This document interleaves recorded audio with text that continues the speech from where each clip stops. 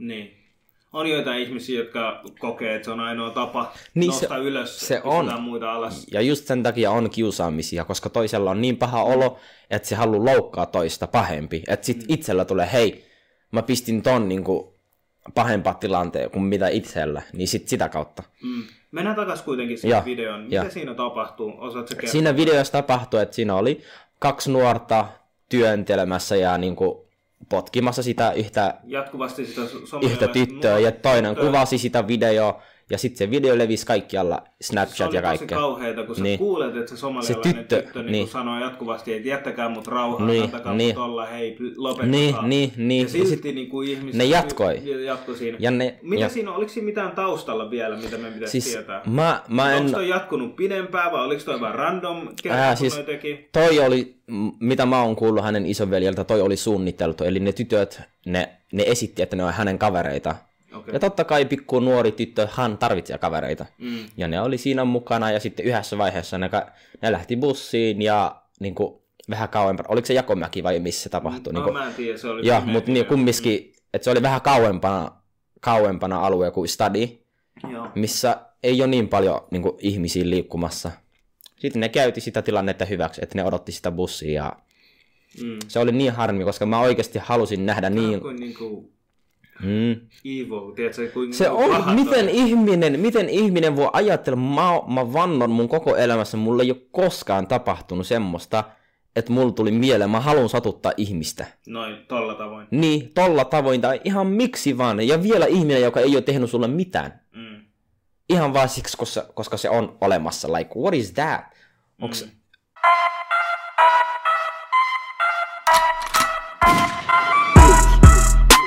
Mä tiedän, että kaupat on kiinni, raflat on kiinni ja kaikki hengaa himas. No ei haittaa, sen takia meillä on tää podcast, että sä pystyisit nauttimaan. Maailma on karanteenissa silloin kun, tai mitä tätä kutsutaan, karanteeniksi varmaan. Tänään mulla on vieraana Sakke King. Sakke on tubettaja, nuoriso-ohjaaja. Tänään me puhutaan Saken kanssa vähän kiusaamisesta ja siitä, millaisia vaiheita Sakke on käynyt läpi Suomessa ja nuorisotyöstä. Jää ihmeessä kuuntelee, jos sua kiinnostaa nämä aiheet. Yes. Vihdoinkin äijä pääsi tänne. Mä luulin, että tää korona pysäyttää sut. Joo, mikään ei pysäytä meitä. We gonna grind. You better know that. Ketään ei pysty pysäyttämään Sakke Kingia. Ei. Tervetuloa. Kiitos. Me oli pitänyt tehdä tää podcasti paljon aikaisemmin. 5 vuotta sitten, mä muistan silloin, kun nähtiin. Aika paljon asiat tapahtuu. Mulla oli tää podcasti vähän tauolla. Mulla oli toinen proggis. Mut se loppui, niin nyt mä tuun Pääset takas hommiin. That sounds good. No mitä sulla on tapahtunut? Aika paljon puhuttiin niinku behind the scene. Joo, siis tosi paljon isoja muutoksia. Kaikki, jotka tietää mut tube-puolelta, niin ne tietää, että mä olin aloittanut tubettaminen 2016 ja sitten silloin mulla oli tyttöystävä, jonka kanssa me silloin alettiin seurustella ja se suhde kesti 3,5 vuotta ja just 6 kuukautta taaksepäin tästä hetkestä niin oltiin erottu ja se oli se iso muutos sitten, että muutettiin niin kuin 2019 Helsinkiin hänen kanssa, se oli niin kuin mun kihlattu ja sitten kun me oltiin vuoden täällä, niin oltiin sitä mieltä, että nyt parempi, jos molemmat niin kuin lähtee omille teille ja se oli iso muutos ja kaikki meidän kaverit oli järkyttyneitä, mutta sitten mä vaan olin silleen, päästetään ja just silloin mä otin sinun yhteydessä, mä olin silleen, että mun pakko päästä vähän energiaa, että onko mahdollista vähän purkaa energiaa, että lähdetäänkö nyrkeilemään. Sitten sä olit silleen, let's do it. Sitten me lähdettiin ja myös kuvattiin se yksi vlogi, että se oli tosi hauska ja oikeasti se nyrkeily auttoi mua niin paljon päästä kaikki ulos. Ja sitten sen jälkeen mä olin silleen, now everything is good, mä oon sinkku, mä pystyn keskittyä itteeni, oma uraan ja sitten siitä vaan aloin tekemään hommia ja keskittyä ja panostaa oman elämän eteen ja työelämää ja kaikkea, mihin mä oon keskittynyt. Tässä ollaan sitten tänään. Ero on ero ja tietenkin, kato, parempi ero, tai siis niin kuin mä nyt kommentoin. Totta kai, joo. Niin, mutta parempi mieluummin, jos kummatkin ihmiset tietää, että ne haluaa jotain muuta elämältä, niin ehkä se on parempi niin ero, ettei totta se ole kai. maailman loppu. Niin, mutta siis se oli hyvä, että me tehtiin sen päätöksen ja... Niin kuin... Ihmiset muuttuu. Niin. Mä sanon silleen, niin. mä nyt taaskaan puhun. Ei, totta kai sä puhut ylipäätänsä. Älä huole, mä oon semmonen ihminen, että mä tiedän, I get your point. Jotkut voi ymmärtää väärin, joo. Siis mä oon ite eronnut kanssa, naimisissa. Ja sit ihmisillä muuttuu, me löydetään jatkuvasti. Kuitenkin elämä on sellainen, että sä yrität jatkuvasti etsiä, kuka sä oot, mitä sun pitäisi tehdä. Just se. Ja sä et synny niin kuin silleen kirja kädessä, että hei, tässä on sun elämän tarkoitus, näitä asioita sun pitää tehdä. Ei. Pitää kokemuksen kautta pitää lähteä niitä. Ja niin kuin, tärkein on, että itse tietää, hei, että tää on mun elämä, mä tiedän, että mä oon syntynyt ja siihen asti, kun mun niin eräpäivä, eli niin siihen asti, kun kuollaan, niin mulla on joku tarkoitus, että mun pitää yrittää löytää sen. Ja kun kokeilee erilaisia juttuja, niin huomaa, mikä natsaa, eli mikä on sun juttu, mistä sä tykkäät.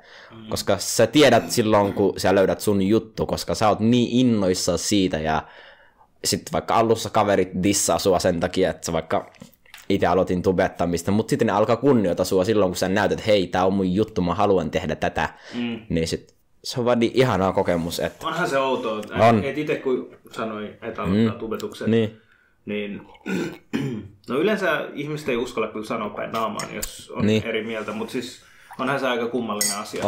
On. Mutta sitä pitää vaan tehdä. Miten sä niinku kokeneempana tubettajana, kauan sul kesti, että sun hommat alkoi lentää niin sanotusti? No. Ja milloin sä koit, että sulla on, että sä oot tubettaja? Tiedätkö, onko se, että sä sait tietyn verran seuraajia vai mitä sä kuvaisit? Siis mä koin, että mä oon tubettaja siitä heti ekasta videosta, kun mä tiesin, hei, mä teen tämän video, koska mä haluan jakaa ihmisten kanssa, niin kuin, mitä mä osaan, koska mä oon niin kuin, kokenut niin paljon mun lapsuudessa ja kaikkea, että mä olin silleen, hei, nämä suomalaiset nuoret, tai niin kuin Suomessa asuvat nuoret, ei pelkästään suomalaiset, että ne tarvitsee semmoista henkilöä, joka näyttää, vaikka elämä on ihan perseestä, silti pystyt olla onnellinen ja löytää sitä, niin kuin, että pystyt rakentamaan elämän sellaisena kuin sä haluat. Ja sitä mä oon tehnyt tähän asti ja on niin kuin ihana nähdä, miten se vaan niin kuin menestyy. Eli niin kuin, jos sä itse sanot itsellesi, hei, mä olen tubettaja, koska ei seuraajilla ole mä. Niin kuin mieti, jos ajattelet silleen, että sulla on 10 000 seuraajia ja sun videot katsoo 1000 ja parikymmentä kommentteja. Tai sit sulla on 1000 seuraajia, sä oot parisataa kommentteja ja niin kuin näyttö kertoi. Eli silloin sulla on, vaikka sulla on vähemmän seuraajia, sulla on aktiiviset seuraajat, jotka katsoo, jotka kannustaa sua, mitä sä teet. Eli semmosena mieluummin kannattaa katsoa, kun et olla silleen, joo, tuolla on 10 000 seuraajia. Et sit just ton eron jälkeen mä olin silleen, että nyt mä tarvitsen itselläni oma aika, että mä en halua niin tehdä YouTube-videoita, niin kaikki oli silleen, ota niin paljon aikaa kuin tarvitset. Sä puhuit onnellisuudesta, että voi tehdä elämässä, ei tarvi olla niin tylsää, että voi elää onnellista elämää. Mikä sulle antaa onnellisuutta elämässä? Mulla antaa onnellisuutta, että mä tiedän, vaikka mä oon nukkumassa, vaikka itsellä menee tosi huonosti, mulla on tuolla internetmaailmassa videoita, jotka piristää ihmisiä, eli videoita, missä mä puhun kiusaamisista, naisten arvot, niin kuin muslimien näkökulma, että mä annan suomalaisille myös sitä, että mä oon niin kuin lähtenyt tähän tubettamiseen siltä kannalta, että mä ajattelen, mä olen niin kuin maahanmuuttajien ja suomalaisten silta, koska se niin kuin ennakkoluulo menee molempiin suuntiin, että pitää olla se ihminen, joka ymmärtää sekä suomalaisia että niin kuin maahanmuuttajia. Ja mä oon tullut turvapaikkahakijana tänne, nyt mä oon Suomen kansalainen. Mulla on niin paljon sitä kokemusta, että mä oon ollut molempien ryhmien kanssa niin paljon, että mä tiedän, hei, että te molemmat niin kuin ennakkoluulette toisiaan, mutta oikeasti ei siihen tarvi. Se onnellisuus on just se, että, niin kuin, että mä tiedän, mun videot on tekemässä sitä positiivista kontenttia tuolla nettimaailmassa. Suurin osa sun seuraajista, ootko sä kattonut mistä päin ne on, tai onko ne niinku suomalaisia tai somalialaisia? Miten sä koet tai mitä sä oot ymmärtänyt? Siis mä oon ymmärtänyt niin, että tosi paljon suomalaisia katsoo mun videoita ihan vaan siksi, kun mä puhun kaikkien maahanmuuttajista liittyviin aiheisiin, ja sit mulla tulee tyyppejä kertomaan Instagramissa tai Snapchatissa missä vaan, että hei, sun avulla olen saanut hyvän näkökulman maahanmuuttajista, että ennen mulla oli ennakkoluuloja, tai joku tulee sanoa, hei, että mä oon ollut rasisti. Se on ihme, mitä joku tulee sanoa sulle, hei, että mä oon ollut ennen rasisti maahanmuuttajia kohti, mutta kun mä oon kattonut sun videoita, mä oon huomannut, miten tyhmää juttu se on. Tai että on ennakkoluullut sitä, että maahanmuuttajat ovat raiskaajia, että on aina pelännyt tummaihoisia. Mutta sitten kun ne on kattonut mun videoita, niin ne on ymmärtänyt, että hei, että ei ne kaikki ole silleen. Mitä sä luulet, että mitkä videot, että sä teet monenlaisia videoita, mitkä videot saattaa olla just sellaisia, että saa tällaiset henkilöt, jotka saattaa olla rasisteja tai on ennakkoluuloa tiettyjä erilaisia ihmisiä kohtaan. Että millaiset ne videot on, mitkä sä luulet, että... Joo, siis mulla on, mä aina teen silleen, että mulla on tietty värikoodi, että silloin kun mä teen juttuja, niin mä tiedän mitä vaatteet mä laitan, että pikkuhiljaa aloin niin kuin löytää tietyillä hahmoilla niin kuin vaatetusta, eli... Että sä hahmotat itse. Niin, hahmotan itteni, että mistä aiheesta puhun. Niin. Onko komediaa, onko vakava asia, onko mun elämään liittyvä asia. Mitä nämä värit on, ja kerro mulle. Jos mulla esimerkiksi, mulla on aina ollut punainen takki, mitä multa varastettiin, me voidaan puhua siitäkin myöhemmin, että niinku takki, niin, eli mulla on ollut semmoinen punainen takki, aina kun mulla on se punainen takki, mä puhun maahanmuuttajiin liittyviin aiheisiin, mitä suomalaisten pitäisi tietää. Esimerkiksi just, että naisten arvot meidän uskonnossa, miten niin kuin hyväksyä erilaisuutta ja niin kuin, mitä meidän tarkoitus on niin kuin elämässä ja kaikkea niin kuin meidän uskontoon liittyviä, että niin kuin niin kuin islamin uskonto, mitä muslimit, niin kuin miten me eletään meidän arki, kaikki tommoset tärkeät aiheet, mitä suomalaisen pitäisi tietää, mitä ne ei, niin kuin, kaikki ei tiedä sitä. Niin niistä mä puhun. Eli jos mulla on punainen takki ja sitten jos mulla on toi farkkutakki, mikä mulla on tänään mukana, mä puhun kaikkea, mitä nuorten pitäisi tietää. Sä valitsit ton takin vielä. Joo.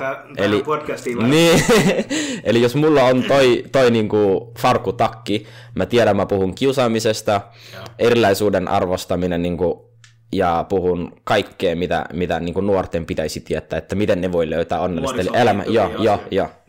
Et pikkuhiljaa sitten toi takki, sitten mulla on semmoinen keltainen huppari, mikä mulla on. Jos mulla on se huppari, mä tiedän, mä puhun mä teen hauskoja sketsejä, niinku komediaa, eli niinku Abdi-sketsejä, Abdi-hahmo, mulla on semmoinen Abdi-hahmo, joka tekee hauskoja sketsejä, niin sit se omistaa sen Passion huppari, sit siinä lukee, ja jos mulla on tämä Jaysin, mä puhun kaikkea, mitä mä haluan mun elämänkään, että niinku Jaysin niinku englanniksi, eli jahtaa elämä, ja et mulla on pikkuhiljaa ollut ne vaatetukset niinku tosi tarkkoja, ja mitä mä laitan, ja tää Nope, mulla on ollut eron jälkeen, että nope, se tarkoittaa mulle, että niinku en luovuta elämästä, että vaikka mitä mulla tapahtuu, mä silti tiedän, että sit kun elämä iskee, mä katon siihen elämään, mä oon sillä you hit like a bitch. Siis se on niin hassu, että ennen mä en ajatellut tolleen, kun mä aloitin tubettamista, mutta sitten kun aloin TikTokkaamaan eron jälkeen, niin sitten sitä kautta aloin hahmottaa pikkuhiljaa, koska mulla on jotain 400 videoita siellä, niin niiden avulla on pystynyt niinku rakentamaan itselleni tietynlainen elämä. No puhutaan vähän tuosta TikTokista. Kuinka vanha toi TikTok on? Ei siis se koko sovellus. Joo, se sovellus. Siis ennen se oli Musical.ly. Muistatko sen Musical.ly? Musical.ly, joo. Musical.lyn nimi vaihdettiin TikTokkiin. Eli ennen se oli Musical.ly. Se on tosi pitkä. Se on vanha sovellus. Ennen se oli Musical.ly, mutta sitten kun se vaihtui TikTokkiin, niin sitten kaikki lapset alkoi lataa. Vaikka se on 13 se sovellus, niin kaikki alkoi lataa sen ja se vähän räjähti. Mulle tulee niinku TikTokista mieleen, että se on lapset pomppii siellä tanssii johonkin tiettyyn musiikin tahtiin. Mut se ei ole. Mitä siellä siis on? Onko se videopohjainen, eikö se ole? Ja minuutin kestävät videot pystyy tehdä maksimissaan 60 sekuntia ja koko maailma on siinä, ja jos joku ei ole siinä, mä en ole siinä. Jos sä et ole siinä, sä missaat kaiken, sä missaat mahdollisuuden mainostaa itsesi, niin kuin, koska oikeasti sitä kautta tulee yleisö. Näin mä oon ymmärtänyt, ja tosi monet mun frendit, jotka on niin some-ekspertteinä, on sanonut, että sun pitää olla siellä. Kaikkien pitäisi olla siellä. Mä sanon sulle, sun pitää olla tänään heti. Niin, siis sun ei tarvitse tehdä mitään videoita, sulla on sisältö valmiiksi. Sä voit pistää ne sun sisällöt, mainostaa itse sun sisältöjen avulla, mitä sulla on jo. Että pystyt rakentamaan semmoista yleisöä, joka muistaa sun nimen, koska nyt kun se TikTok räjähti, siellä on koko maailma, jalkapalloilijat, kaikki yritykset, niin kuin kaikki on siinä. Ja siinä on syy, koska se on niin houkutteleva. Se minuutissa pystyy tehdä niin hyviä sisältöjä, että kaikki tietää. Sitten ihmiset yleensä niinku keskittyykin niin paljon ajan. Niin, totta kai. Et vie toiselta niin paljon aikaa. Mutta sitten kun oikeasti sun yleisö alkaa tutustua suhun, ne alkaa respektaa sua, sitten ne haluaa seuraa sua, miss muualle, että teetkö YouTube-videoita, kaikkea. Okay. Siis kun mä oon tehnyt TikTok, sit mä teen live-lähetyksiä, sit jotkut on silleen, teet siellä YouTube-videoita? Mä oon silleen, joo, mä teen YouTube-videoita, että biosta löytyy mun YouTube, ja sit tyypit menee follaan vaikka, ja sit mä sanon niillä totta kai, että eron jälkeen, että en oo laittanut mitään videoita, mutta sitten ne oli silleen, ei mitään, me seurataan, sit kun sä oot taas niinku YouTuben maailmassa, niin on ihana. Eli sulle ei eron jälkeen tullut mitään YouTubesta tullut uutta matskua? Taisi tulla pari video pelkästään puolen vuoden aikana, vai oliks, joo, jotain semmoista pari videoita, joku vlogi ja sitten just video, missä mä puhun siitä, että hei, mä olin eronnut, sen takia mä olin poissa ja että kaikki sanoitti mulle ota oma aika, mutta että mä oon nyt täällä takaisin ja että on innoissa ja sitten sen jälkeen on tehnyt taas videoita ja että vlogeja ja kaikkea. Se on niin hassu. Miten TikTok, sori mä keskustelen. Joo, totta kai, joo. TikTokissa sulle on tullut aika kova seuraajista. Tai sille kerro mitä tapahtui, kun sä laitot itse. Mä aloitin TikTok, tää on hauskaa. Eka video, minkä mä julkaisin TikTok, se oli 31.10. Ja me erottiin viikko ennen sitä mun kihlatunkaa. Ja sitten mä aloitin just sen takia, kun mä halusin keskittyä itteeni ja johonkin muuhun. Halusin kokeilla kaikkea uutta. Sitten mulla tuli palkkapäivä, kun mä olin määräaikainen sopimuksessa niin kuin leikkipuistossa. Mulla tuli just siinä päivänä palkkaa. Ja sitten suuri osa mun rahat meni. Mä maksoin velat, maksoin vuokrat ja kaikki talon nettiasiat, niitä. Sitten mulla ei ollut niin paljon rahaa, mä olin silleen, Sitten kun mä aloin tehdä se TikTok-käytä, mä olin silleen, vois tehdä semmonen 15 sekunnin sketsi, mikä kertoo, mihin kaikki mun rahat menee. Missä mä vaan tanssin, siinä on silleen, että niinku, rahat menee tohon nettiin, velat, bla bla bla. Sitten kun mä tein se, boom! Heti alusta alkoi tulla rasistisia kommentteja. Ai mamu, joka on töissä. Mamu, joka maksaa velkoja. Niin, palkkapäivä yhtä kuin kelapäivä. Kaikki rasistisia kommentteja tuli. Mä olin silleen, wow, slow down. Mut sitten, tää on hauskaa, mut sitten mulla tuli hyvä idea siitä. Mä olin silleen, miten rasisti ihminen voi hyväksyä maahanmuuttaja. Sitten mä taas kuvasin pelkästään 15 sekunnin video, missä mä tuun ovesta sisään, mä tervehdin ja sitten se musa, mitä siinä on, se oli silloin trendaavissa. Sitten kaikki rasistit on silleen, että ne fanittaa. Ja sitten mä näytin paperi, että niinku, käynyt koulussa. Mä näytin sen mun ammattikoulun todistus, sen mä näytin. Ja sitten näytin passi, maan tavalla kirjoitin siihen. Ja kolmas, mulla oli työsopparit, mä heitin ne veronmaksaja. Ja sitten se video räjähti. Nyt siinä on jotain 300 000 niinku, näytökertoja ja se video vähän räjähti. Ja se oli niin hauska, että siinä ei pystynyt mitään rasistista kommentoida. Mutta sitten aloin tehdä, mä huomasin, että niin kun mä sain rasistien huomio, niin mä aloin näyttää heille, hei, vaikka mä oon maahanmuuttaja, mä oon Suomen kansalainen, että mä teen mitä suomalaisen niin kun pitäisi tehdä. Ja mä en tee sitä, koska mä oon maahanmuuttaja, mä teen, koska mä itse haluan tehdä, ja mä haluan olla vapaa. Mä oon elänyt niin kun Kelan rahoilla, ja mä tiedän, se ei ole paskaakaan mitään. Sori, että mä kirjoitan. Saaks muut kielenkieltä? Saat tehdä just mitä sä haluat. Joo, siis mä oon asiallinen ja just niinku lasten kanssa, kun on ollut töissä ja nuorten kanssa on oppinut käyttäytymään, mutta sitten joskus niinku vaan ärsyttää. Siis se vaan tunteisiin. Se on niin, se on vaan, että mä oon rehellinen ja just sitä, kun sä näytät sun tunteet, niin silloin ihminen oikeasti ymmärtää, hei, this nigga ain't playing, että niinku mä en pelleile, tämä ei ole vitsi, että pitää ottaa tosissaan, ja mä teen tätä niinku oman elämän kannalta, että mä itse haluan menestyä, mä teen töitä sen takia, että mä haluan rahaa, että mulla on sitä niinku taloudellinen tilanne parempi kuin mitä Kelan hommia esimerkiksi, koska ei oikeasti ihmiset tekee siitä liikaa, että Kelan rahat olisi jotain, se ei ole mitään. Se on niinku kuukaudesta kuukauteen sä elät, sulla ei ole vapautta, sä et voi saada keneltäkään parikymppiä, sulla ei voi tulla ekstra rahoja, sä oot niinku vankilassa. Joo, mä veikkaan, että miksi ihmiset, niinku, tai varsinkin tietyn tyyppiset ihmiset, no yleensä ne ihmiset, jotka on itsekin työttömiä, jota ärsyttää, että okei, maahanmuuttajataustainen työtön vie mun rahat, että jos toi ei olisi täällä, niin mä olisin saanut itselleni. Niin.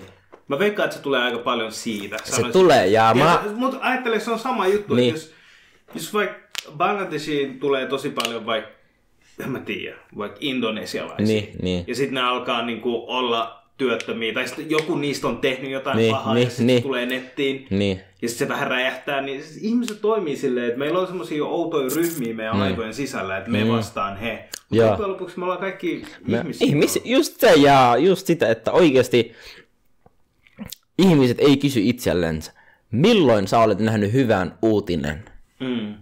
Sitä ei ole koskaan. Sä näet pelkästään negatiivista. Ei ole väliä mistä ryhmästä tai mistä asiasta. Se on aina negatiivinen. Kaikki. Ja ne tekee sen, että sä panikoit. Koska ne ei halua, jos kaikki laittaisi pelkästään hyviä uutisia, kuka kattoisi? Ei kukaan. Maailmassa tapahtuu aika paljon hyviä asioita myös. Tapahtuu, mutta niihin ei pistetä silmiin, vaan kaikki on keskittynyt negatiiviseen, koska sitä pelkästään mainostetaan kaikkialla. Ja se on se niin kuin, harmillinen totuus, että elämä on tämmöistä, mutta pitää vaan itse löytää oikeasti, mikä on sun juttu. Ja, niin. Mutta tää peli nimeltä Elämä on hassu ja pitää sitä kautta niin kuin, lähteä rakentamaan asiat. Puheen ollen siitä mediajutusta. Joo. Tai niin kuin mediasta nyt, kun sä toit ääneen. Muutama päivä sitten mä näin yhden videon, missä somalialainen tyttö, tai mä oletan, että se on somalialainen tyttö, niin häntä kiusasi, niin kuin, ei pelkästään kiusaamista, vaan työnnettiin, hakattiin. Siinä oli joku 5-6 niin kuin, nuorta. Mä en halua sanoa suomalaisia, koska ei kaikki ei voi halua tehdä. Niin, totta kai. Niin. Mutta ylipäätään siinä oli nuoria, ne on nuoria ja ne niin kuin, huomasi siitä, että ne oli suomalaisia. Se ei ole se syy, minkä takia ne löi sitä tai edelleen. Mutta ootko sä nähnyt tämän videon? Milloin sä oot nähnyt sen? Pari päivää sitten. Milloin se tapahtui? Mä oon nähnyt sen 1,5 kuukautta sitten, silloin kun se tapahtui. Oikeesti? Silloin kun se tapahtui, mä olin sen tytön isoveljan kanssa, me oltiin kauppakeskuksessa, sen isoveli itki. Mä sanoin, sit se oli niin ärsyyntynyt koko tilanteesta, mä olin sille hei. Varmasti. Mä sanoin hei, mä ymmärrän, sä oot hänen isoveli ja sulla on niin kuin, oikeus olla ärsyyntynyt, vihainen, niin kuin, että se oli niin, se poika itki niin paljon, se soitti hänen äidillä, se kertoi siitä tilanteessa, koska se video oli lähetetty hänelle. Ja silloin mä olin sille, hei, mä en halua tuoda negatiivista, niin kuin, että vaikka tää on tosi ranka juttu, että mä en halua tuoda sitä video heti niin kuin, julkisuuteen. Että mä ohjeistin sitä poikaa, tehkää rikosilmoitus, varmista, että sun sisko voi hyvin, että hänelle ei käynyt niin, että ei tullut niin isoja vammoja. Ja mä sanon hänelle, odotetaan, että uutisissa tulee se juttu. Ja tähän päivään asti mä odotan vielä, että se tulee, että siitä puhutaan uutisista. Että mä oon odottanut tähän päivään asti, että tyypit kertoo siitä uutisista. Ja missään ei yleensä näkynyt sitä, ei sanomalehdet, ei kaikkeen, missä pitäisi näkyä se video, tai pelkästään se aihe. Että koska nuori on nuori, ei ole väliä mistä maasta sä oot, ei ole väliä sun kulttuuri, uskonto. Vaan nuoret tekee tyhmiä asioita. Ne tekee tyhmiä, tyhmiä asioita. Koska mä vannon, ja tää ei ole edes vitsi, jos se rooli olisi mennyt toisinpäin, se olisi ollut kaikkialla. Se olisi ollut koska niin kuin mä sanoin aiemmin, sä et näe mitään positiivista niin kuin uutisissa. Koska Suomessa se, että maahanmuuttaja niin kuin kiusaa niin kuin suomalaista, siitä se on negatiivinen uutinen. Se leviää nopeasti. Se saa ihmisiä reagoimaan niin, koska se on se tunne, että kun sä näet, että sun nuorta hakataan, sä ajattelet, niin kuin se olisi sun lapsi, vaikka se ei ole. Mutta kun se menee toisinpäin, se ei saa suomalaisten reaktio. Ei kaikkien, mutta niin, ei kaikkien. Totta kai jotkut on tietenkin. Mulla on niin ihania ihmisiä mun äärellä, jotka on suomalaisia. Mä tunnen tosi ihania sosiaali, joka on mulle niinku, mä tunnen yksi sosiaali, joka on mulle niinku äiti. Se aina soittaa mulle ja varmistaa, onko mulla kaikki hyvin, miten työssä menee ja kaikki elämät. Ja niinku, mulla on suomalaisia parhaita kavereita. Mä oon aina tutustunut ihmisiin ennen kuin mä kerron mitään kenestäkään. Mä sanon ton esille, koska tämä menee nettiin. Niin, totta kai. On ihmisiä, jotka haluaa levittää sitä. Niin, tai silleen näkee, että sä puhut jostain asiasta ja sitten ottaa sen ilman kontekstia. Väärin, totta kai. Se on perus, mutta ja se on sitä, että ei pitäisi katsoa, onko se ihminen suomalainen vai maahanmuuttaja. Niin. Vaan me kaikki ollaan ihmisiä. Ja tällä hetkellä tämä korona, mitä on tällä hetkellä menossa, jos tämä ei tuo meitä yhteen, mä en tiedä mikä toisi sitten meitä yhteen, koska kumminkin me kaikki yritetään niin kuin elää tätä elämää ja niin kuin tehdä parhaamme, että voimme elää onnellista elämää. Eli meillä kaikilla on omia vaikeuksia, mutta ei se tarkoita, että meidän pitää pistää muita alas. Niin.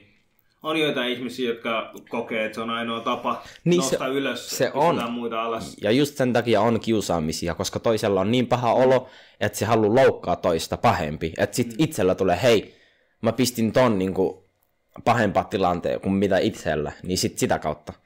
Mennään takaisin kuitenkin siihen videoon. Mitä siinä tapahtuu? Osaatko kertoa? Siinä videossa tapahtui, että siinä oli 2 nuorta työntelemässä ja niinku potkimassa sitä jatkuvasti sitä yhtä tyttöä, ja toinen kuvasi sitä videoa, ja sitten se video levisi kaikkialla, Snapchat ja kaikkea. Se oli tosi kauheita, kun sä kuulet, että se somalialainen tyttö niin sanoo jatkuvasti, että jättäkää mut rauhaan, antakaa mut olla, hei, lopettakaa. Ja silti niin kuin ihmiset ne jatkoi siinä. Mitä siinä, oliko siinä mitään taustalla vielä, mitä me pitäisi tietää? Onko toi jatkunut pidempään, vai oliko toi vaan random siis noi teki? Toi oli, mitä mä oon kuullut hänen isonveljeltä, toi oli suunniteltu, eli ne tytöt, ne esitti, että ne on hänen kavereita. Okay. Ja totta kai pikku nuori tyttö, hän tarvitsee kavereita. Ja ne oli siinä mukana, ja sitten yhdessä vaiheessa ne lähti bussiin, ja niin kuin, vähän kauempana. Oliko se Jakomäki vai missä se tapahtui? Mä en tiedä, se oli mutta niin, kumminkin, että se oli vähän kauempana alue kuin Stadi, missä ei ole niin paljon niin kuin, ihmisiä liikkumassa. Sitten ne käytti sitä tilannetta hyväksi, että ne odotti sitä bussia. Ja se oli niin harmi, koska mä oikeasti halusin nähdä evil, tiedätkö, se on, miten ihminen voi ajatella, mä vannon mun koko elämässä, mulle ei ole koskaan tapahtunut semmoista, että mulla tuli mieleen, mä haluan satuttaa ihmistä. Noin, tolla tavoin. Niin, tolla tavoin, tai ihan miksi vaan, ja vielä ihminen, joka ei ole tehnyt sulle mitään. Ihan vaan siksi, koska se on olemassa, like, what is that?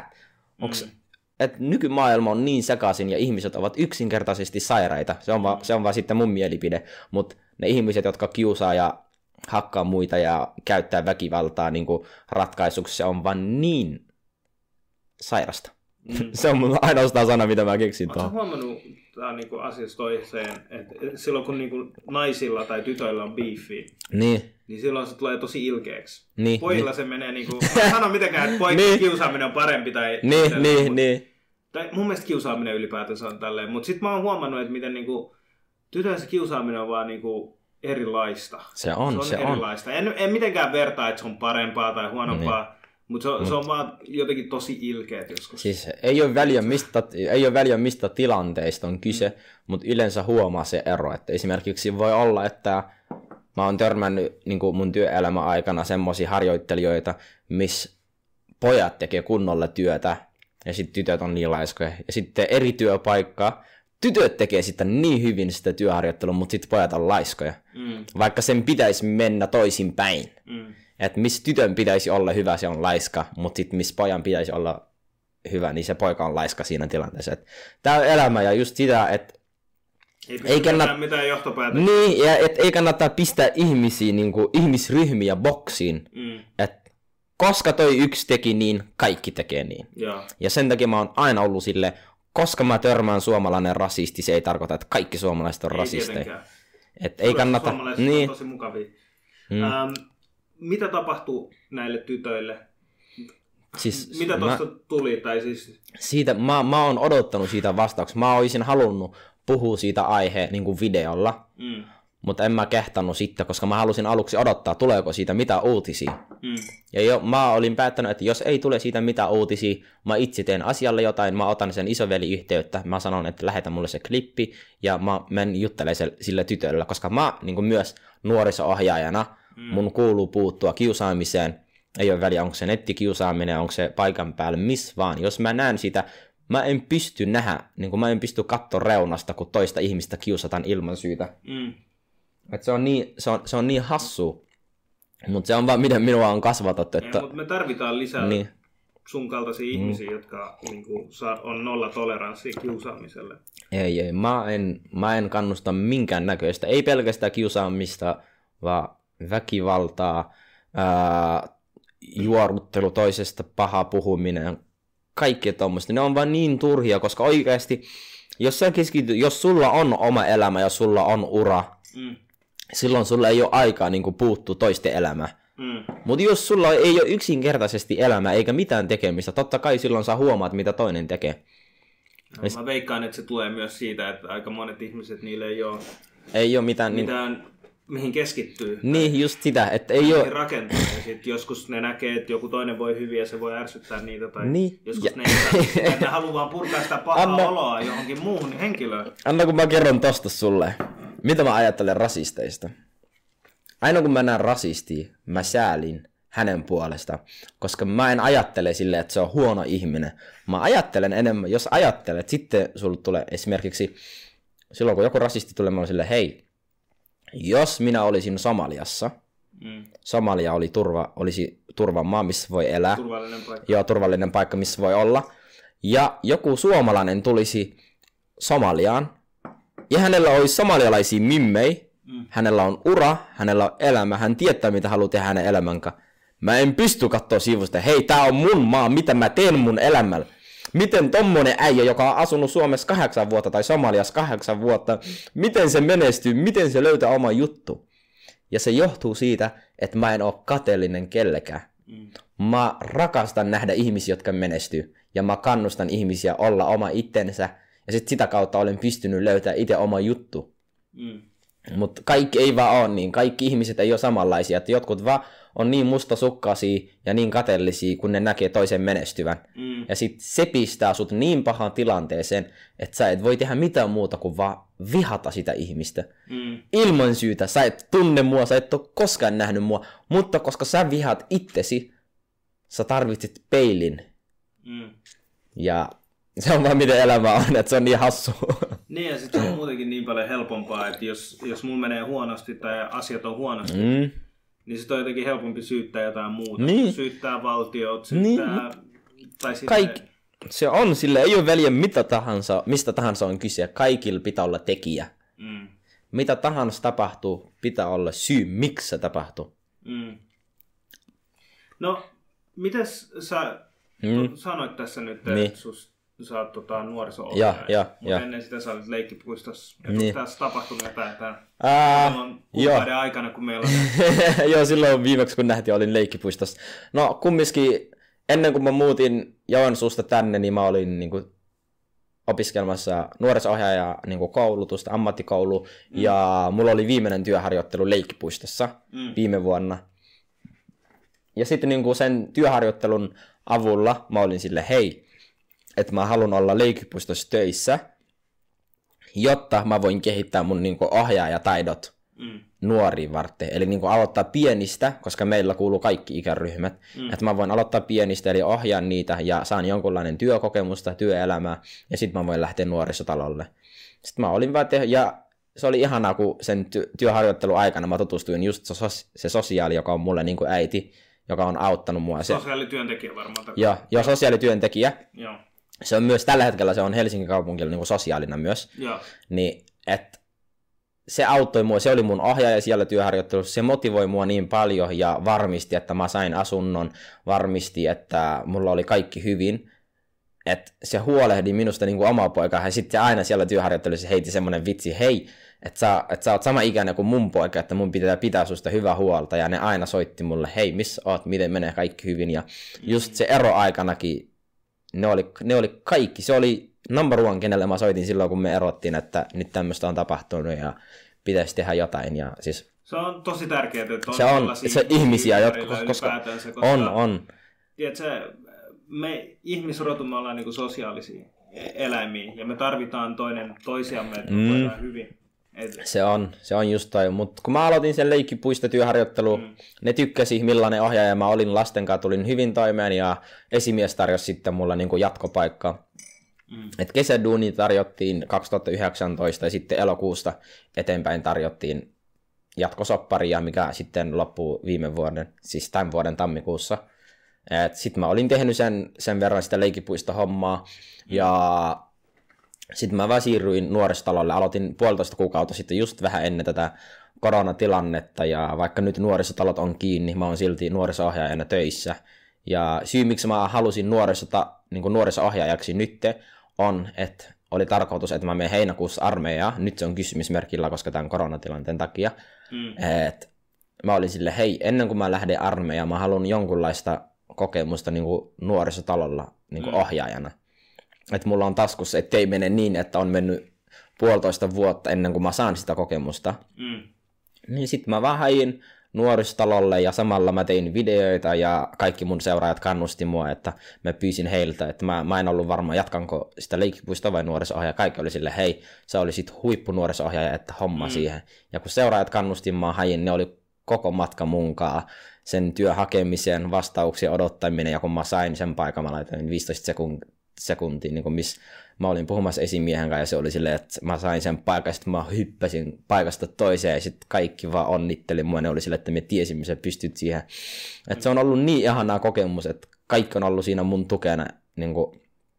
Ehdit sä olla kuinka pitkään itse nuorisotalolla töissä, kun nyt kun on tämä koronatilanne?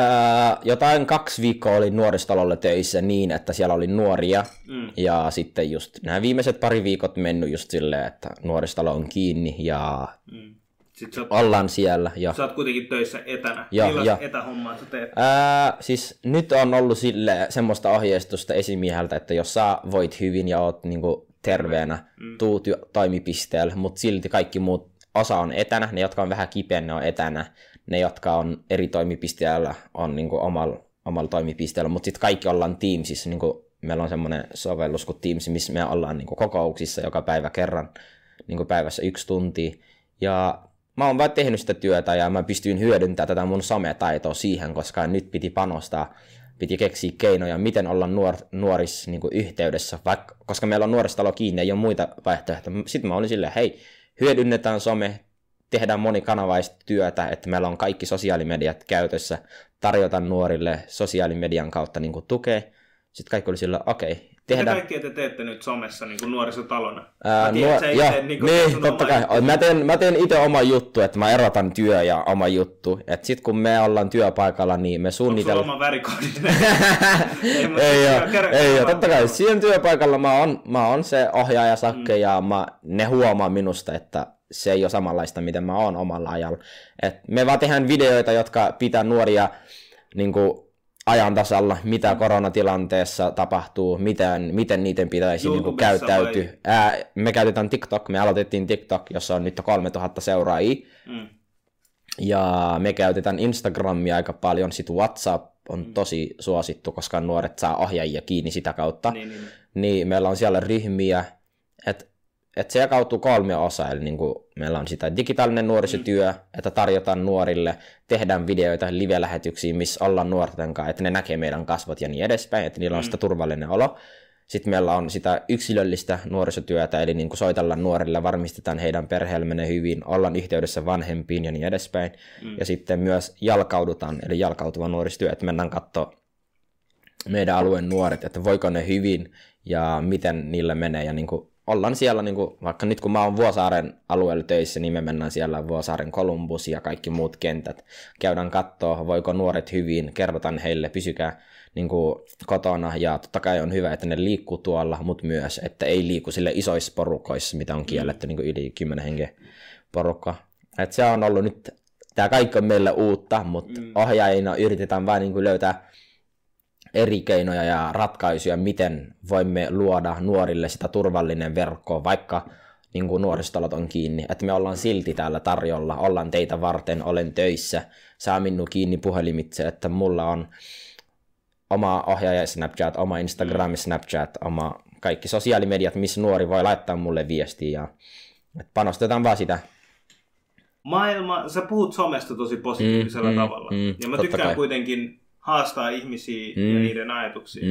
Mä itse henkilökohtaisesti on sitä mieltä. No siis some on tosi positiivinen asia nyt tällaisissa tilanteissa. Kriisitilanteissa, kun ei saisi oikein nähdä ihmisiä.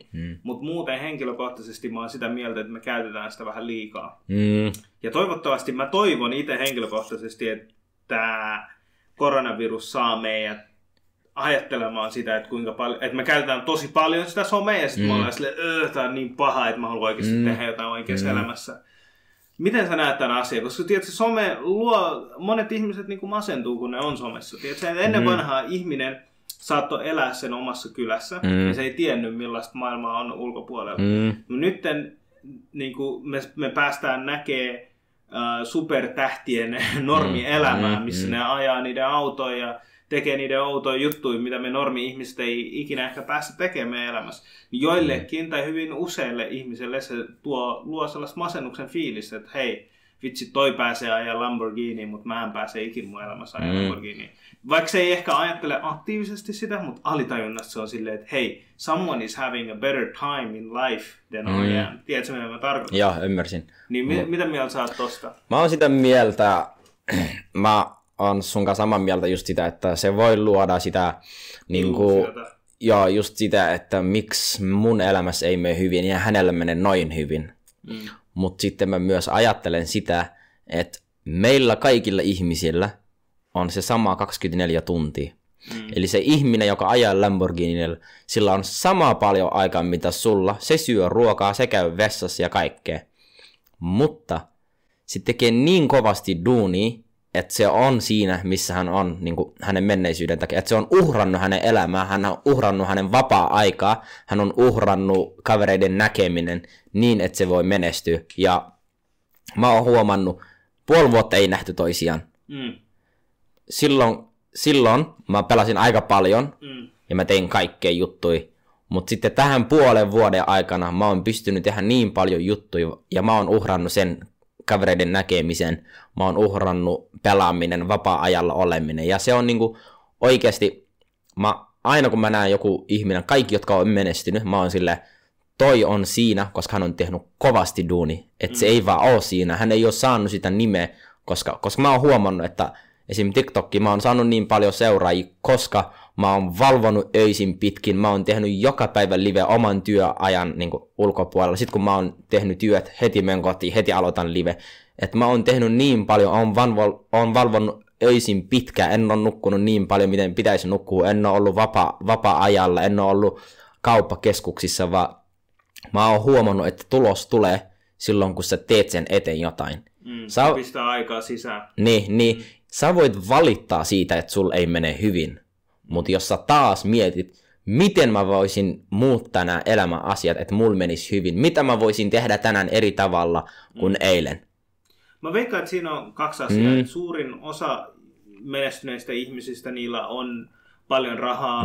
Tai siis niin, sen takia, että ne on tehnyt jotain duunia. Mutta sitten on myös osa niitä ihmisiä, jotka on vaan perinnyt sen rahan. Niin, ja sitten toinen puoli on siinä myös, että okei, sä oot kuitenkin fiksu ihminen ja sä pystyt niinku erottaa sen totta siitä, kai, okei, se on tehnyt jotain, joko toi on totta ja se on tehnyt paljon duunia, tai B, se on feikkiä ja se vaan yrittää luoda hypeä tai jotain tällaista. Mutta sitten on niin paljon nuorempaa sukupolvea, nuorempaa porukkaa, jotka ei välttämättä osaa kertoa sen eron siinä. Ja se voi olla masentavaa joillekin ihmiselle. Toi on mun se pointti. Tai siis se on varmasti. Pointti on siinä, että meidän pitäisi oppia.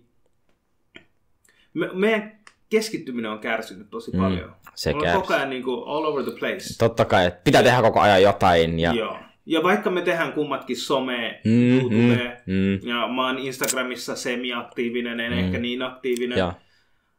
Mutta mikä on se healthy relationship? Et tiedätkö, jos sä syöt joka päivä tosi paljon karkkia, se ei ole niin hyvä suhde sen karkinkaan, mutta mikä on se oikea suhde? Oikea suhde, mun mielestä ainakin mun elämän näkökulma on sille, että joka päivä kun sä herät, oo aluksi kiitollinen, että sä heräsit, koska monille ei ole sitä mahdollisuutta. Monet menehtyy niin kuin yöaikana, monet menehtyy sodassa, tuolla sisällissotia. Mä oon aina kiitollinen ja mä aina ajattelen sille, hei, mulla on katto pään päällä. Vaikka mulla ei ole ruokaa, mä tiedän ihmisiä, jolle ei ole sänky. Siis mä aina ajattelen, että tuolla maailmassa jollakin on pahempi kuin mitä mulla. Joten sen sijaan kun valitan, mä teen asialle jotain ja mä teen töitä sen eteen, että mulla on mitä mä haluan. Eli mä oon niinku tyytyväinen siihen, mitä mulla on tällä hetkellä, mutta mä en halua niinku, miten sanotaan, niinku, tyytyä siihen. Eli mä en halua jäädä siihen, vaan mä haluan kehittyä, jotta mä voisin vaikuttaa muiden ihmisten elämään, jotta mä voisin auttaa muita. Ja jotta varmaan pystyt katsoa, että mikä sun oma potentiaali on, että mihin sä pääset. Että mihin pystyt. Ja just oman elämän kokemuksen kautta on huomannut, että mä oon aina onnellinen. Vaikka mä oon kokenut niin paljon juttuja, mitä kenenkään ihmisen pitäisi kokea, mä silti löydän sitä onnellisuutta. Että mä aina osaan niin kuin jotenkin, ja kun mä oon sunkaan tässä, jos mä kysyn, hei, mitä kuuluu? Ja sä sanot tälle, alhamdulillah. niin sä sanot ihan hyvä, mä tiedän, sul menee hyvin. No, mutta sitten jotkut on sille hyvin, että se paussi kertoo, että joku on meneillä. Että mä saan jotenkin niinku vaistoa sitä, niinku, I get the sense that something is off, you know? Että niinku joku menee, että mä oon silleen, hei, mä tiedän kaikki ei ole hyviä, että kerro mulle. Että sen kun osaat jotenkin ymmärtää ihmisiä hyvin, että sä tiedät, että toi ihminen ei voi hyvin. Mutta sitten mä annan totta kai ihmisillä tilaa. Mä oon silleen, hei, sun ei ole pakko kertoa mulle, mutta jos oikeasti sulla on kaikki hyvin, I'm happy for you, mutta jos sulle ei ole kaikki hyvin, mä haluan, että sä kerrot mulle, että mä voin auttaa. Eilenkin yhden friendin kanssa juteltiin, sitten mä olin silleen, hei, miksi sä oot ollut niin vähän aktiivinen somessa, että onko kaikki hyvin? Sitten se oli silleen, joo, mä olin silleen, hei, mä tunnen sua, että sä et ollut niin aktiivinen, mitä ennen, että what's going on. Mä taas kysyin, sitten se alkoi avautua kaikesta. Sitten mä olin silleen, hei, älä huolehdi. Sitten mä lähetin hänelle semmonen video, missä tyyppi, hänellä on 2 sytkäriä. En tiedä, ootko sä nähnyt? En ole varma. Joo, että niinku, sillä on 2 sytkäriä, molemmat on täynnä. Mutta 1 sytkäri oli jäänyt koko yö ulkona ja toinen ollut sisällä. Se, joka oli ulkona, se ei mene päälle, mutta se toinen sytkäri, joka oli sisällä, menee päälle. Sitten se oli silleen, että me ihmiset elämässä, vaikka meillä näy, että kaikki on hyvin, joskus niin ulkoapäin, että ei ole. Että joskus me vaan tarvitaan toisen ihmisen apu. Sitten se laittaa se sytkäri, mikä oli sisällä päällä, ja se vie sen toisen lähellä, ja sitten se toinenkin sytkäri tulee päälle. Eli että videon pointti oli, että jonkun varten, niin, että siinä jollekin. Ja sitten ehkä joskus se ihminen on siellä sua varten. Että se oli niin ihanaa. Sitten kun mä lähetin sen videon, mä olin silleen, hei, että mä oon nyt se hype niin tuolla TikTokin puolella, että mä pistän sut niin herätä. Että mä autan sua tähän, että sä et ole yksin, että sun ei tarvii, että ota niin paljon aikaa kuin tarvit, mutta nyt kun tuut, niin tuut täysillä ja otat homma haltuun. Että se oli niin ihana. Tuo on tosi hyvä, että sä teit tolleen. Ja tiedätkö, on tosi paljon ihmisiä, joille ei ole ihmisiä niiden ympärillä, totta ja pystyisi auttaa niitä. Se on, että pitää yrittää löytää oikeasti ihmiset, kehen voit luottaa. Sitten jotkut nykyään nuoret valittaa siitä, että heillä ei ole niin paljon kavereita. Ja sitä mä mietin. Kuinka paljon kavereita sä tarvii? Yleisesti. Niin, että sä pystyt laskemaan sun sormilla. 1 käsi riittää. Mä oon sitä mieltä, että oikeasti joku 5 tosi läheistä kaveria on tarpeeksi. It's enough. Siis, mä en tarkoita sitä, että ei voi tutustua. Se on eri asia, mutta semmoista niinku tosi... Siis mun kaveriporukka, ne kaikki, mitä mulla on, mä voin laskea niinku tässä, niitä on niinku alle 10.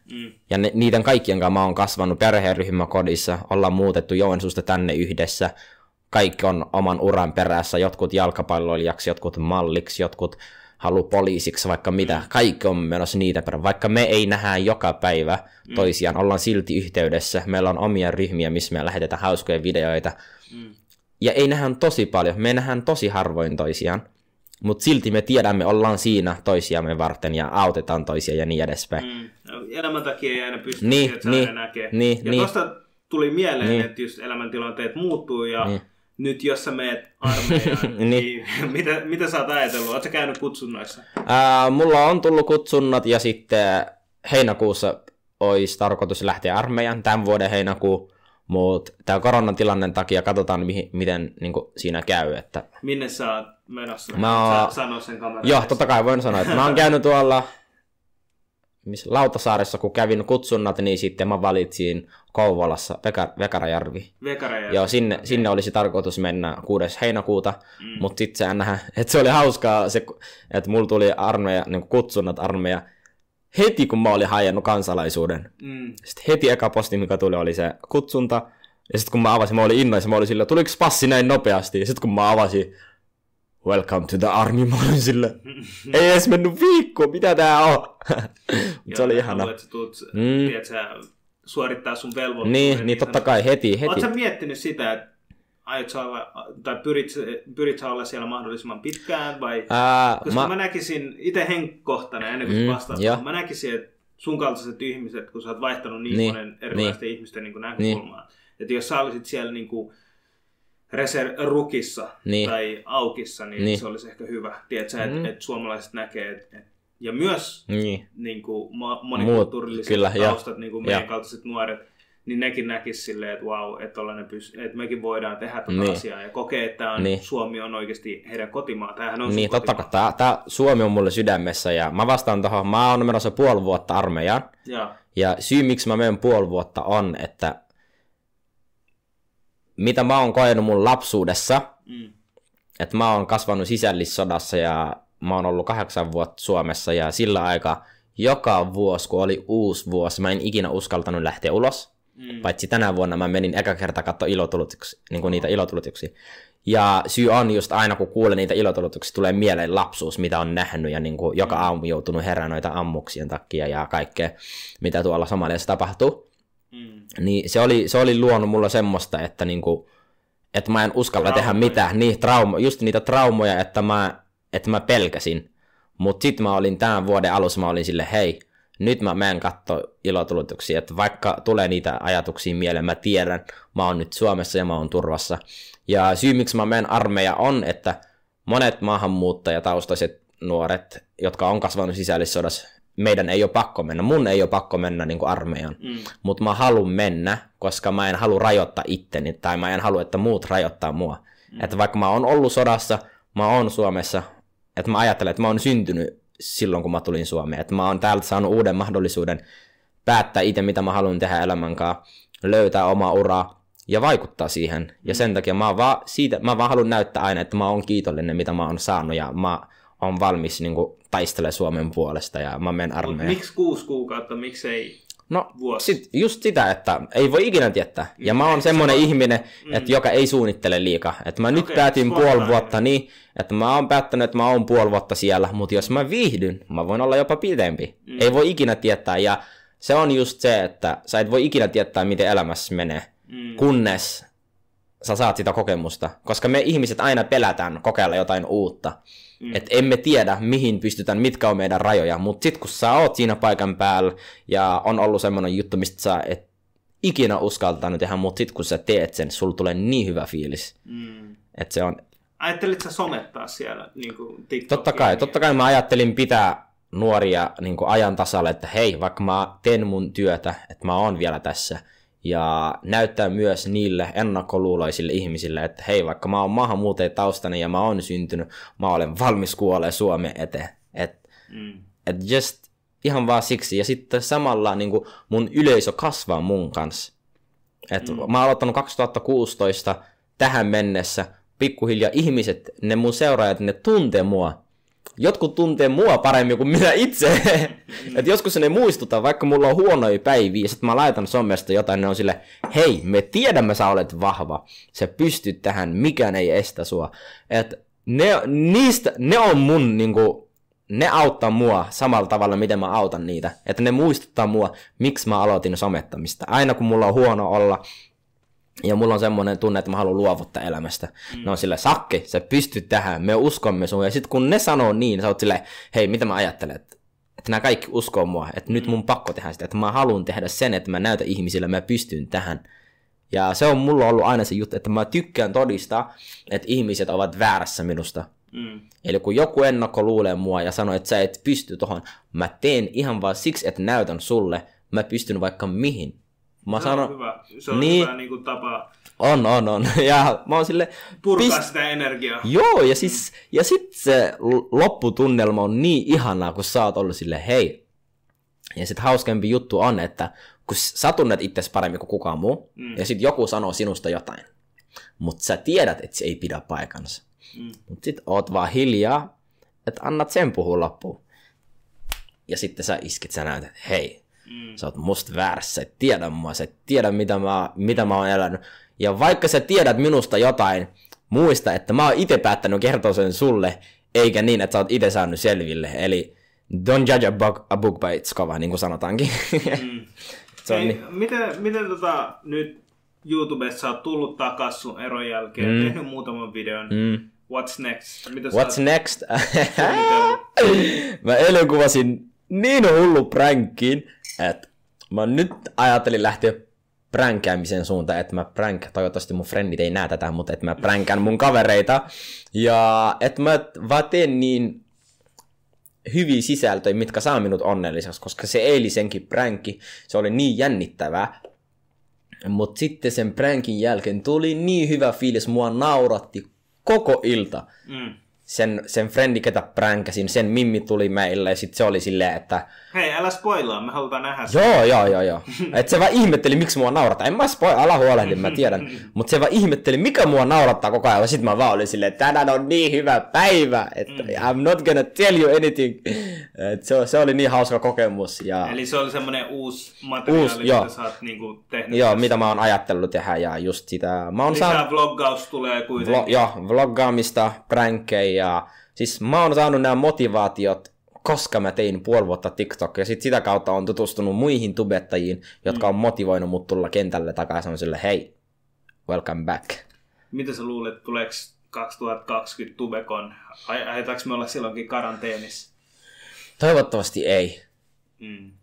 Ja jos tulee, että me ollaankin vielä karanteenissa, mä tuun tekee jotain muuta. Mä tuun tekee niin hullu juttu, että koko Suomi on silleen, what's going on? Et mä oon semmonen ihminen, mä oon valmis reagoimaan mihin vaan tilanteeseen, että mä aina löydän ratkaisu.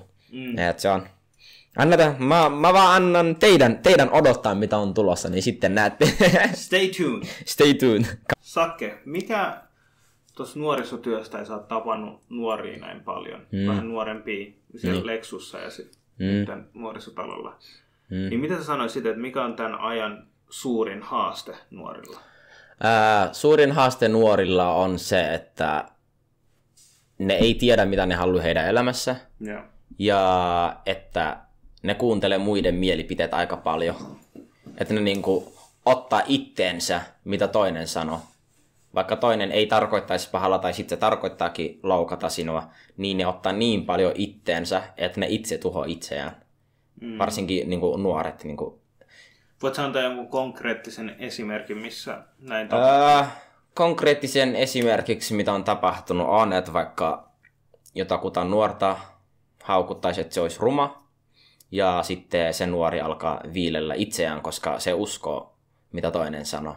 Ja se ei niinku luota itseensä sen verran, että oikeasti se näkee. Vaikka se nuori on niin kaunis kuin ihminen voi olla, ihan vaan siksi, kun joku toinen sanoi on ruma, niin sitten se alkaa viilellä itseään, alkaa käyttää päihteitä ihan vaan siksi, että sitä tekee ärsyttää. itse tuhoisia asioita. Sitä just, että se vaan niinku se oli silleen, että tässä ei ole mitään järki. Toi sanoi niin sit mä oon semmonen, ja se on niin harmi. Se on niin harmi minusta nähdä. Miten sä autat tollaisia nuoria? Tai miten sä näet, että mitä aikuiset voi tehdä, tai muut ihmiset, jotka on ympärillä? Aikuiset voi tehdä oikeasti sitä, että ne kuuntelee nuoria. Se on tosi iso juttu, että maailma muuttuu koko ajan. Nuoret on ihan erilaisia, miten me oltiin nuoria. Vaikka siitä on 8 vuotta, kun mä tulin Suomeen, silloin mä olin nuori. Mutta miten mä vietin mun nuoruus ja miten nyt tämä maailma on, se on ihan erilaista.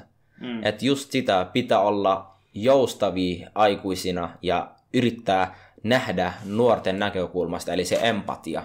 Että pistät itsesi nuorin kenkiin.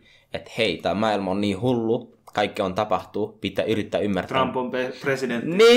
Niin siis kaikki on vaan niin hullu, että sun pitää yrittää ymmärtää, mitä se nuori tarkoittaa. Eli et saa suuttua tai niinku ylireagoi, mitä nuori sanoo, koska jos se nuori tulee avautuu sulle, se luottaa sen verran, että se haluaa sulta sitä tuki. Ja joka ikinen nuori tarvitsee yksi luotettava aikuinen, ja jos heillä ei ole sitä luotettavaa aikuista, he ajattelee sitä, että mitä järki on tässä maailmassa, koska mä olin siinä tilanteessa, että mä olin silleen, mitä järki mulla on tässä maailmassa. Mä oon menettänyt mun isoinveli, joka oli mulle kaiken sisällissodassa ja kaikkea, ja mä en käynyt 5 vuoden koulussa. Mutta yksi nuoriso-ohjaaja, joka oli perheryhmäkodissa, soitti mulle, kysyi, hei Sakke, miten menee? Pelkästään sillä puhelulla mä osasin niinku avautua, että sain sitä, niinku, sitä uskoa, että mua oikeasti joku välittää. Että joku uskalsi soittaa mulle ja sanoa, miten menee. Että se ei ole pelkästään työtä, vaan se on sitä, että oo sen verran ihminen, että oo siinä niinku nuorta varten. Koska nuoret on Suomen tulevaisuus.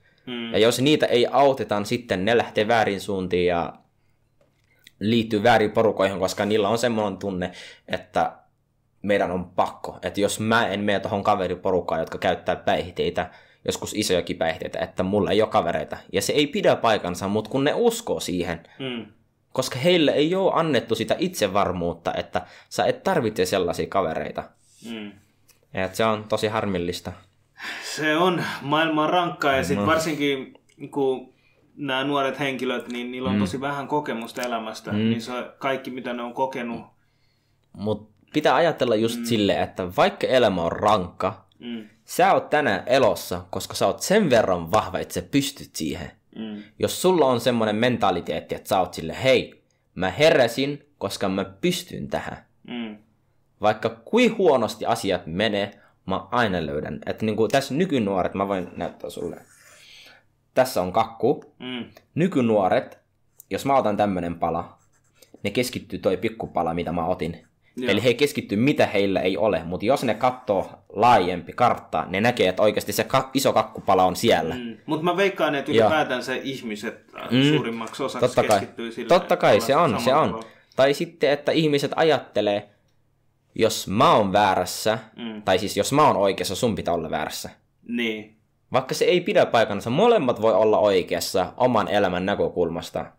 Ja mä oon oppinut sen, se yksi mun ohjaaja opetti, että jos minä ja sinä ollaan tässä, me riidellaan ja sitten vaikka tosta, kuka on oikeassa, mitä sä näet tuolta? Mä näen 9. Mä näen 6 täältä, kuka on väärässä? Niin, toi on hyvä tapa havainnollistaa. Joo, aina kun mä näen, että 2 nuorta riitelee semmoisesta asiasta, missä molemmat on oikein. Mä otan A4 paperin, mä kirjoitan 6 siihen keskelle, pistän niiden keskelle. Mä sanon, mitä sä näet? 9. Mitä sä näet? 6. Kuka on väärässä? Ei kukaan. Ja sit sitä kautta ne alkaa ymmärtää, että vaikka mä oon oikeassa, toisen mielipiteen huomioon. Että toisen näkökulmallakin voi kuunnella ja sit sitä kautta alkaa. Oikeasti nämä 2 on ollut mulle nuoruudessa, mitä mä oon oppinut ja vahvistanut mua tosi paljon. Että no on tosi tollaisia simppeliä viisauksia, mutta tosi iso sanoma noiden takana totta kai on. Koska mä oon oikeassa, se ei tarkoita, että sun pitää olla.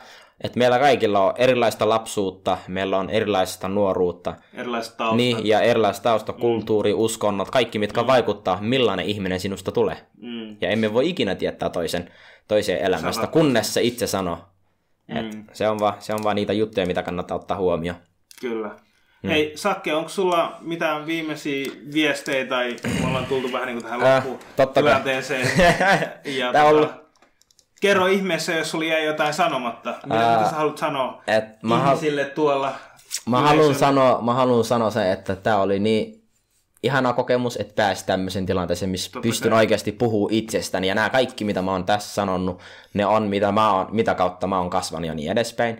Ja tärkein on, mitä mä haluan sanoa teille, ja otatte tästä videossa, on, että niin kuin make shit happen on ollut mulle semmoinen lause elämässä, että vaikka välillä menee huonosti, tee asialle jotain. Älä jää sinne itkemään asiasta, koska se, että valitat ja itket, se ei paranna mitenkään. Se, että valitat, miksi hommat ei mennyt niin, se hommat ei itsestään lähte käynnistymään, vaan sun pitää tehdä asialle jotain. Ja mä muistan 2016, kun aloitin kirjoittaa, tai siis kun aloin pikkuhiljaa saamaan mun elämää niin kuin kuntoon sen verran, että hain niin kuin nuoriso-ohjaajaksi, kävin työkokeilussa ja kaikkea, niin silloin mä kirjoitin mun WhatsAppiin niin kuin semmoinen teksti, Getting Alive.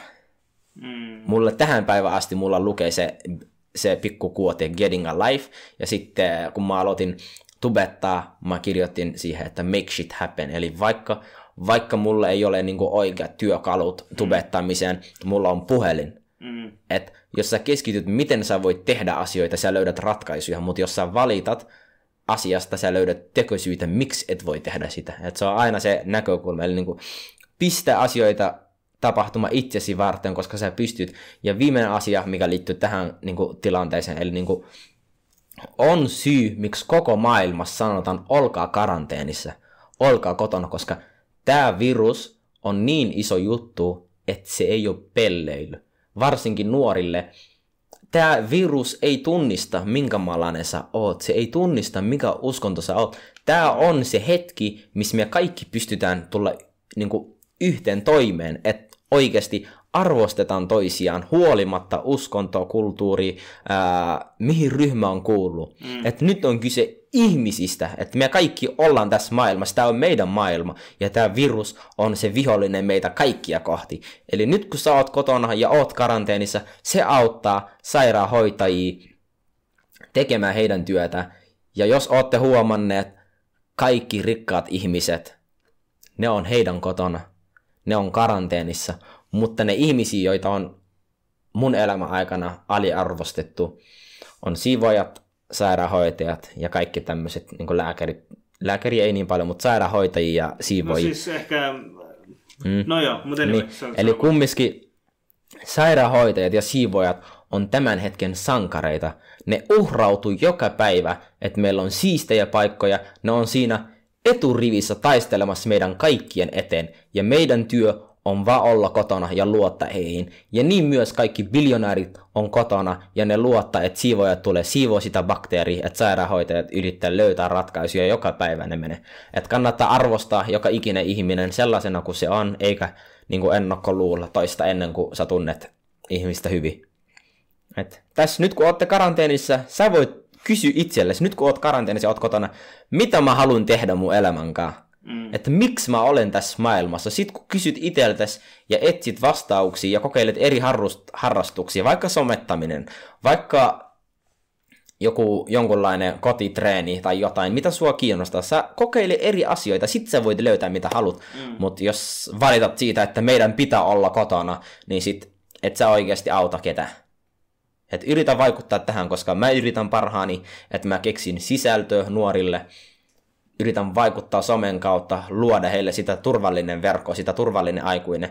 Ja mä oon pystynyt ja mä oon aina ihmetellyt, miten niin kuin nuoret on uskaltanut tulla avautua mulle asioista. Ja sitten aina kysyn heiltä, miksi sä pystyt tulla kertoa mulle sun niin kuin kiusaamisesta, sun ahdisteluista ja kaikkea muuta, mitä en halua tässä sanoa, mutta kumminkin raakoja aiheita.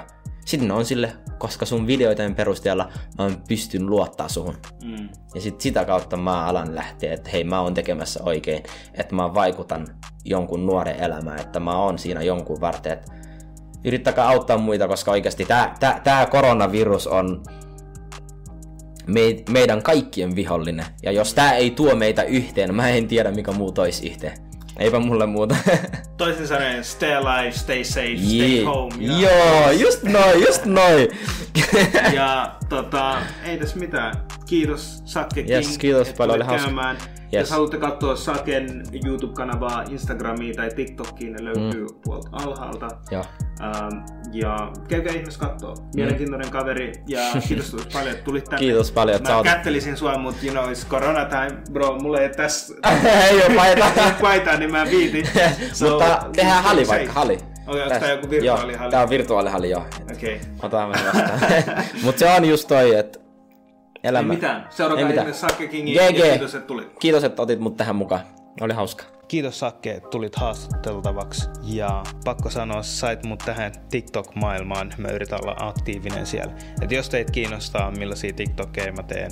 Eli Khan Vision TikTokissa nähdään siellä. Also, jos nämä podcastit on teidän mielestä hyviä, niin pistäkää vasta likea, niin mä tiedän mikä toimii ja mikä ei. Ja jos tiedät jotain henkilöitä, jotka saattais kiinnostaa tai kiinnostaa kuunnella tällaisia podcasteja, niin laita yksityisviestiä tai jaa näitä videoita sun somessa. Tarkoittaisi mulle tosi paljon. Helpottaisi mua pääsemään tekemään mun hommaa entistä tehokkaammin, laajemmin, näkyvimmin. Anyway, kiitos, että katsot videon loppuun asti. It means a lot. Ja until next time.